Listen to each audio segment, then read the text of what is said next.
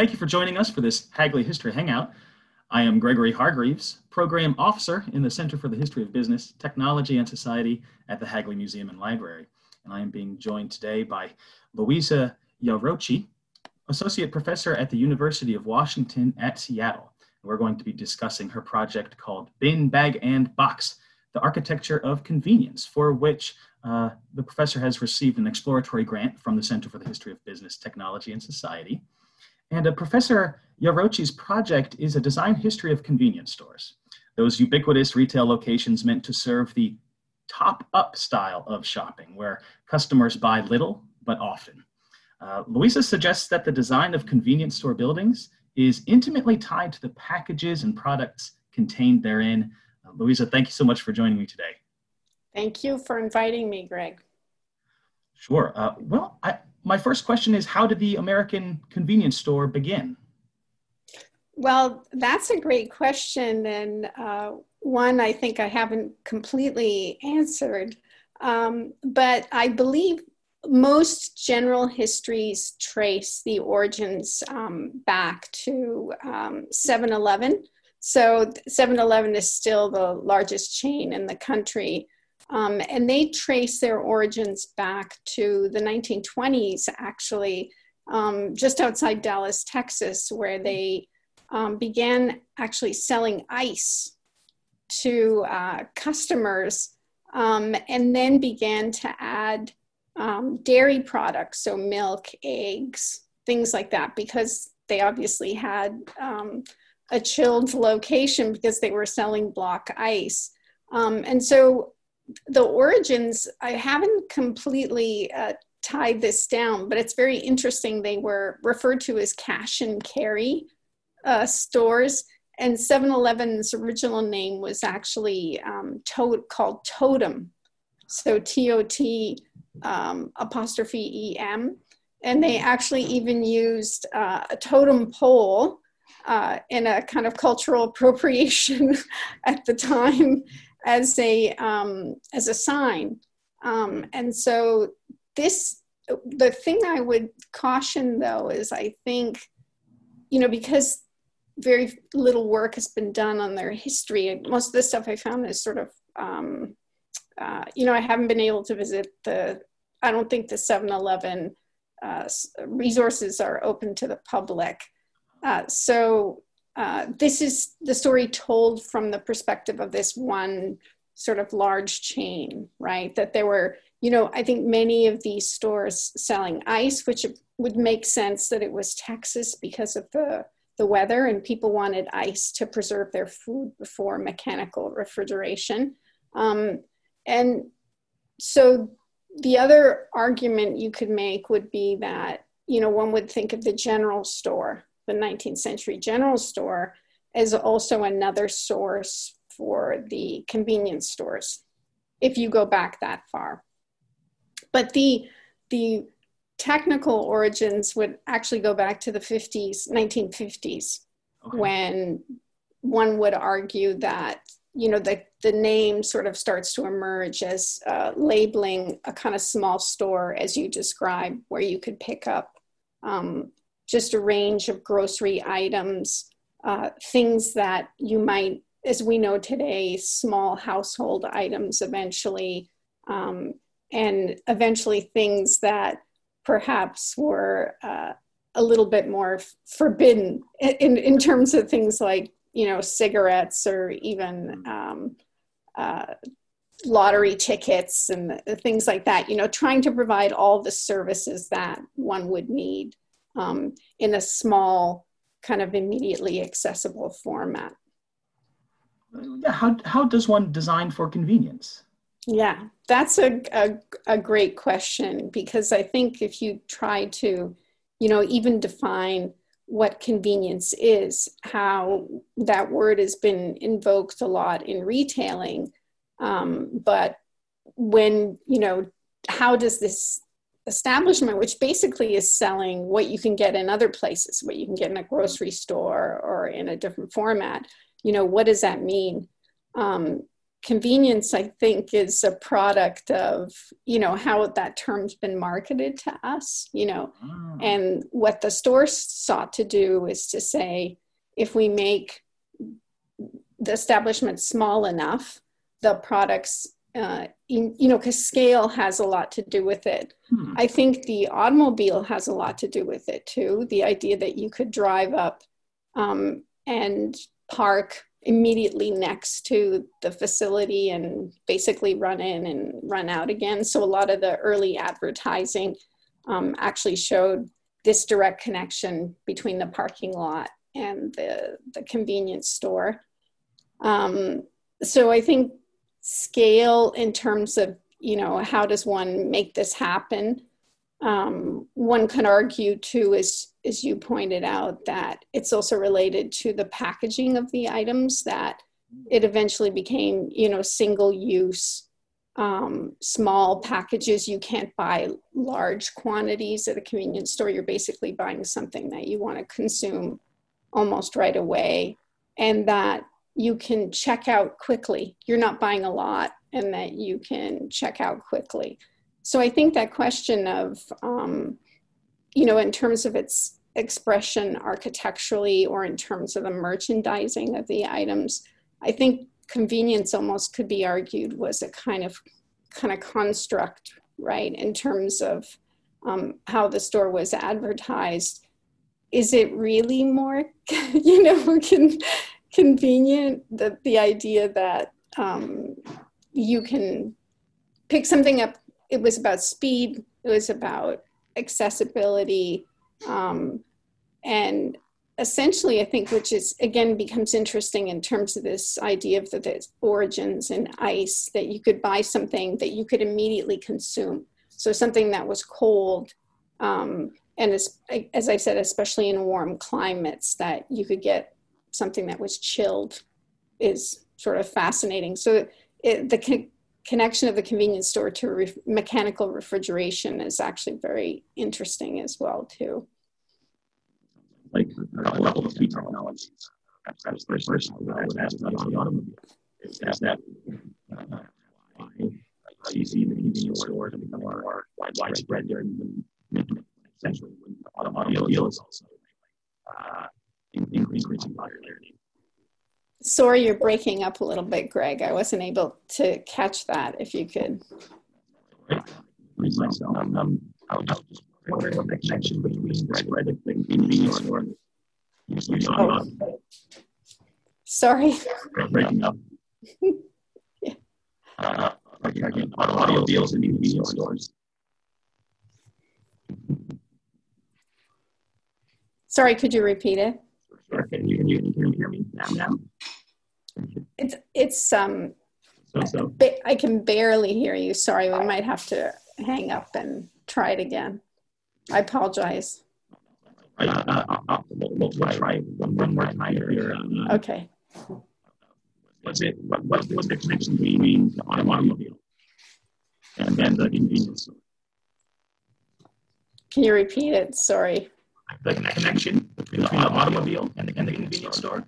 Oh, okay, yeah. I just caught that part. Sorry. Yeah, the right from the beginning, even back to the ICE cash and carry stores, it's fascinating because this would have been pretty early, even in the history of the automobile.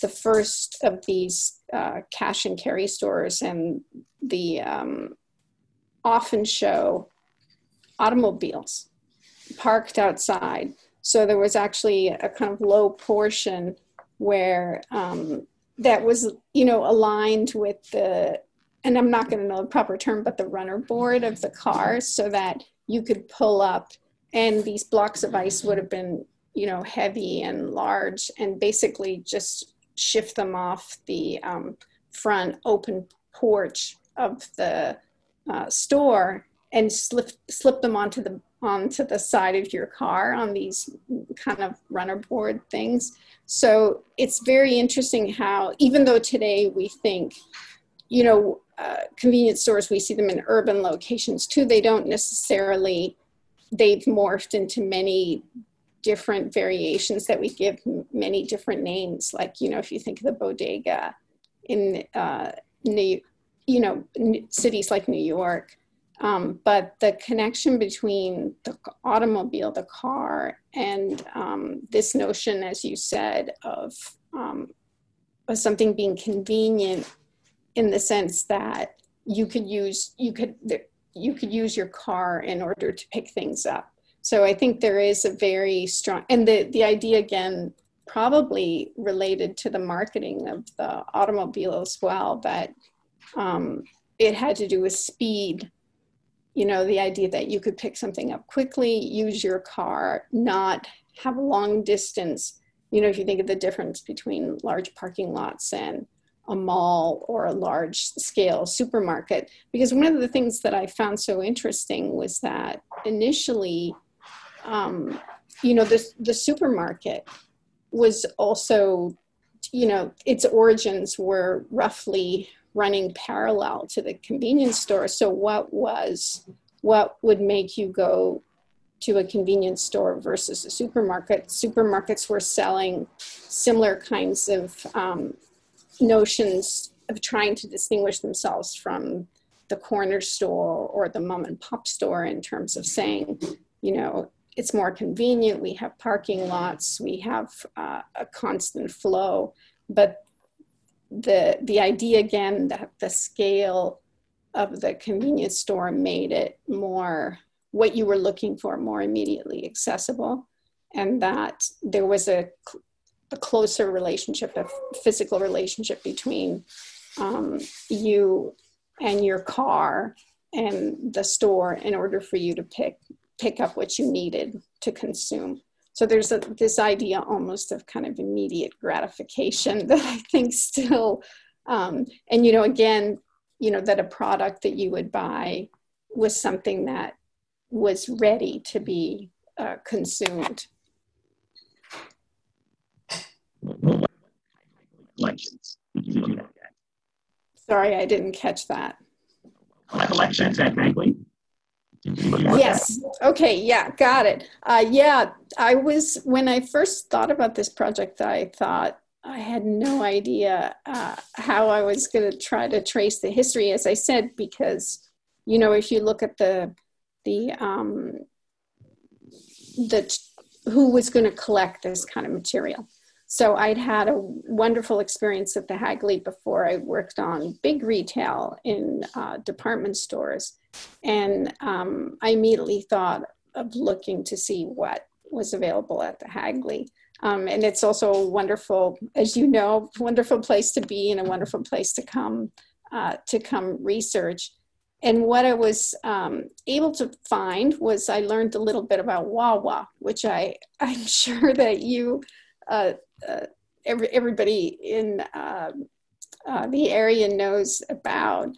And it turns out that Wawa also traces its roots back to even further back. Actually, their origins are interesting because they point out there's actually a connection between dairies and convenience stores as well. So in Canada, convenience stores actually started as milk stores selling dairy, again, because of the connection between refrigeration and the food products.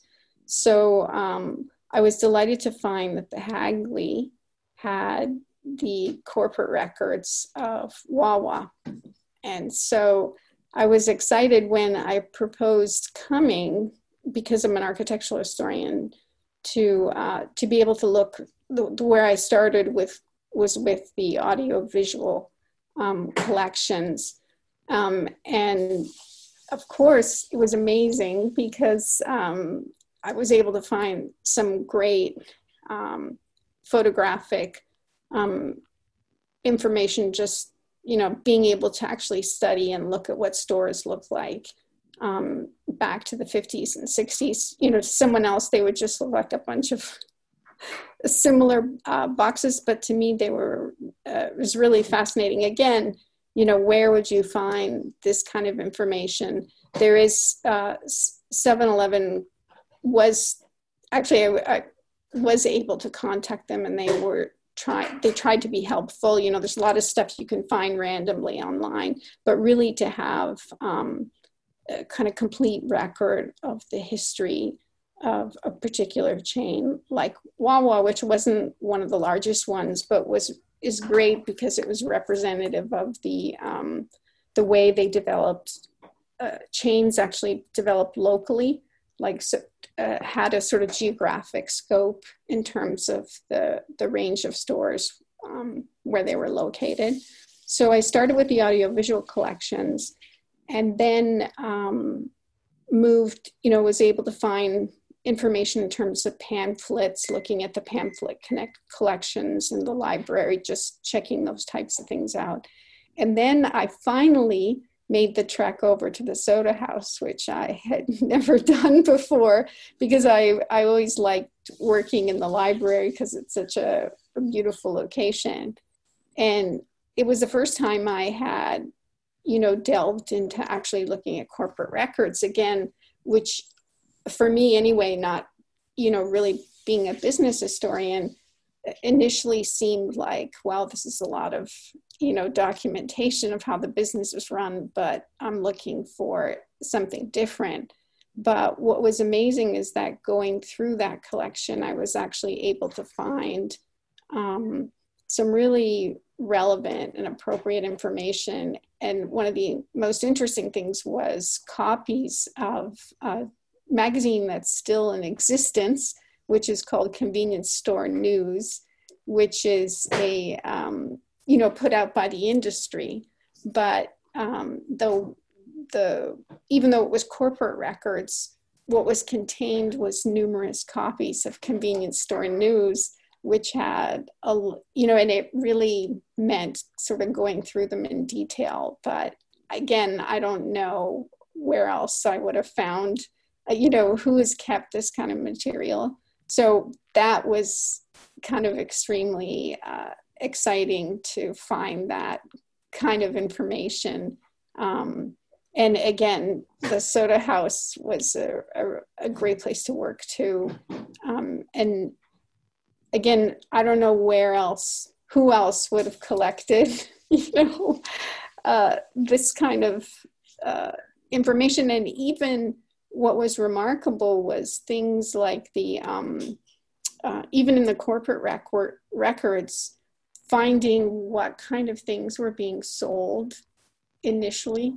You could see what was most popular. Again, I didn't know this before, that things like the basics, like dairy items, continued to be the most, the largest sales for the companies, basically. But then things like, as I mentioned before, things like cigarettes and things that were, you were able to pick up kind of immediately, and things that were single-use package were also constituted a large portion of the sales as well. Yeah, so, it's such a great, to anybody who watches this who hasn't been to the Hagley, just the grounds and the experience of working there, the opportunity to actually work there is really a pleasure. And so you get to be able to walk through the grounds, and the idea of moving from the library to the Soda House initially was oh my gosh, I don't know how to use a Soda House, but and it seemed, again, because if I'm correct, most of the corporate records are kept there, that in terms of the materials I was looking for, it wasn't going to be as useful, but it really just took looking through them more closely to find things that ended up being very useful. Have you been able to use some of that information? Sorry, can you say that again? Sure. Give us an example of a document you found particularly useful. Oh yeah, that's a great question. I would say the first thing that comes to mind is the again, those copies of Convenience Store News. And what was interesting with those was they were a sort of awkward format. They were, sort of large when people were still printing things in paper, but they were directed towards convenience store owners. And that, but at the same time, they were trying to constantly writing the history of the convenience store. So what was fascinating was that it wasn't just, again, things that had to do with, this is what's going on in terms of sales, or, here's how things are going from a business perspective. But there was a number of stories that would have historical photographs or talking about the origins of a particular convenience store. So they were much more, if one would think, they're not, convenience store news isn't going to be an exciting read, but it actually was, because you really got to trace, this kind of notion of these owners trying to not only convey information that would be useful in terms of running a business, but also to kind of create a community, to make connections between owners. I think the other thing that I got really excited about at the Hagley was the ability to to actually try to understand the store in terms of the merchandising and marketing of food as well too. How it was a product not only of kind of broader changes in retail design or in the business of selling convenience, but also that it had to do with developments in terms of packaging. So cellophane, which of course is, the DuPont collection at the Hagley. There were pamphlets put out by DuPont introducing cellophane and also connecting it to this idea of impulse buying. So how clear packaging was going to make it people able to grab and go, food to grab and go. So there were marketing materials. This was back at the library in the pamphlet connection that talked about, how food could be marketed or selling this new product of actually having, being able to wrap food in clear items so that people could see them and grab them. And so those kinds of materials, again, that were related in terms of packaging food with plastic. And, food is particularly interesting because in terms of visual merchandising, I came to find, because I hadn't worked in it before, because it's something that's perishable. And so it started to tie back to this idea of ice, refrigerated products. And so how selling, the whole connection between selling ice and food selling with the convenience store. So the idea that you were able to pick up one item, you could see and inspect its quality and be able to kind of walk out. And of course, this has ramifications in terms of our current environmental situation in terms of, waste. But if you think about that image versus the idea of the old general store with large barrels of food, right, that you would take out and sort of package. It took time, right, for the proprietor to wrap and package your food, and food was sold in bulk versus being sold as a kind of single consumable item. So again, those kinds of, being able to look at those kinds of sources in terms of not just the scale of the store, but all the way down to the packaging of the food, I think was a unique opportunity at the Hagley to be able to, that's the bin, bag, and box idea of the title, as you pointed out, that, thinking about the actual way that the product is being sold, in terms of how that's going to have an impact on the store itself and the design of the store. So that was again kind of something that was very unique about the collections at the Hagley, that there were these multiple scales of information that reflected this sort of idea of really trying to understand the store from these multiple scales as well. Well, how has the convenience store impacted American retail? That's a great and a really big question. I think, one can argue, and again, some people might ask, when I first started looking at this, because I had looked at department stores before, and that as a retail type has been much discussed, and sort of, I think most people would feel like, has had a big impact on retailing and, consumer behavior and commercial life and the kind of construct of the city. And I think the story of the convenience store, again, is one that's still being written in order to understand its significance, like in terms of understanding this kind of, again, that it has to do with a kind of larger picture of social behavior, like how we begin to construct this idea that, at least before COVID, our lives were so busy that, we wanted this sort of immediate gratification. And one could argue that our current situation in terms of online shopping, where the being able to immediately have our needs fulfilled, to be able to buy something online and then, same day delivery or same day shopping, that is a direction that, we've headed.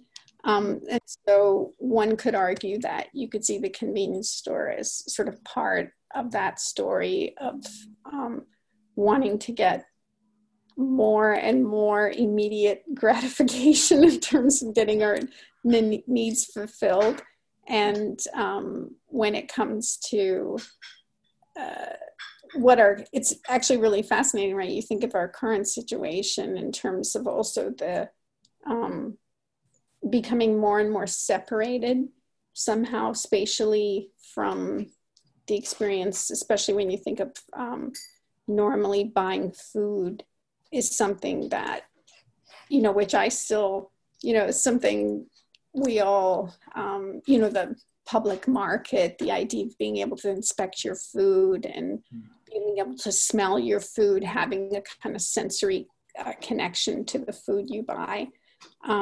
And so the convenience store you can see as part of that development, right? That we've moved away, now by necessity in our current situation, that of us seeking this immediate gratification, and also from becoming more and more distant from that kind of idea of having a one-on-one relationship with the food we buy and the food we eat. And I think again, it becomes quite interesting in terms of thinking. What I found so fascinating about the convenience store is that the connection between the packaging of food and the marketing of the food and the actual physical design, the large scale design of the spaces. And, we could even look at the convenience store and see, is there a connection now, if we think about how we're buying food online now, to think about how packaging has evolved as well to what are we seeing in order to buy, how does food need to be sold to us in order to buy it online? So I really found that its impact on top of the fact that I was just checking actually before talking to you, and because I hadn't thought about it, but apparently convenience store sales during the COVID have actually increased, which I know, at least initially when I was first doing this research, that they were talking a lot about their sales declining. What happened with the addition of gasoline, because you can, now you can also argue the convenience stores that are attached to gas stations have become a whole other type. My type, at least initially, was the standalone, convenience store in a parking lot. But that sales were declining, that they, with online shopping, of course, they were losing. And the idea that you could get something 2 hours later if you needed milk, you didn't have to get in the car and go get it, but you could get it delivered to your door. But what was interesting is that people felt, in this current crisis, that they felt more comfortable going to a convenience store to pick a few things up, again, because of that sort of quick experience, rather than, even, so convenience store sales apparently have actually done okay during the crisis. And, even the idea that it would be considered something essential that would continue to be open is a kind of fascinating idea as well. So I don't know, that's a really great question, Greg, I think I'm still working on what their impact is, but I think you can see, and they really represented something so different from the supermarket trying to say, we're going to offer you everything, right? We're going to try to, variety, scale, the supermarket was something different.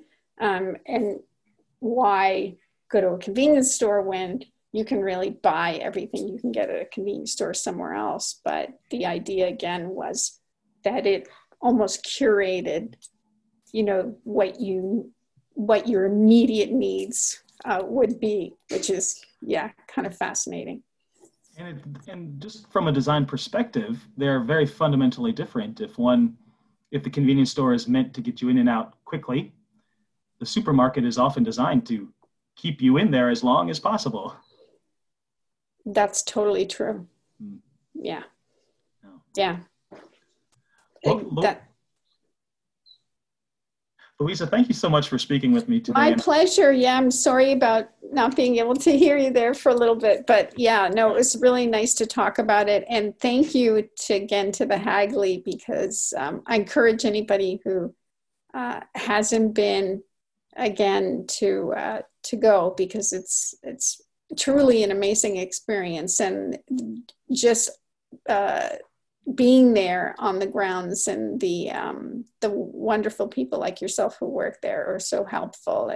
It's a wonderful place to go, and rich in resources and stories that can be studied there. So thank you. Absolutely. And thank you for joining me today. And for our listeners, if you'd like more information about the Hagley History Hangout program, or the Center for the History of Business, Technology, and Society, and our research grants and fellowships, you can visit our website at hagley.org. That's hagley.org. And Louisa, thank you once again. This was really a pleasure. Take care. Stay safe, Greg. Thank you. Bye-bye.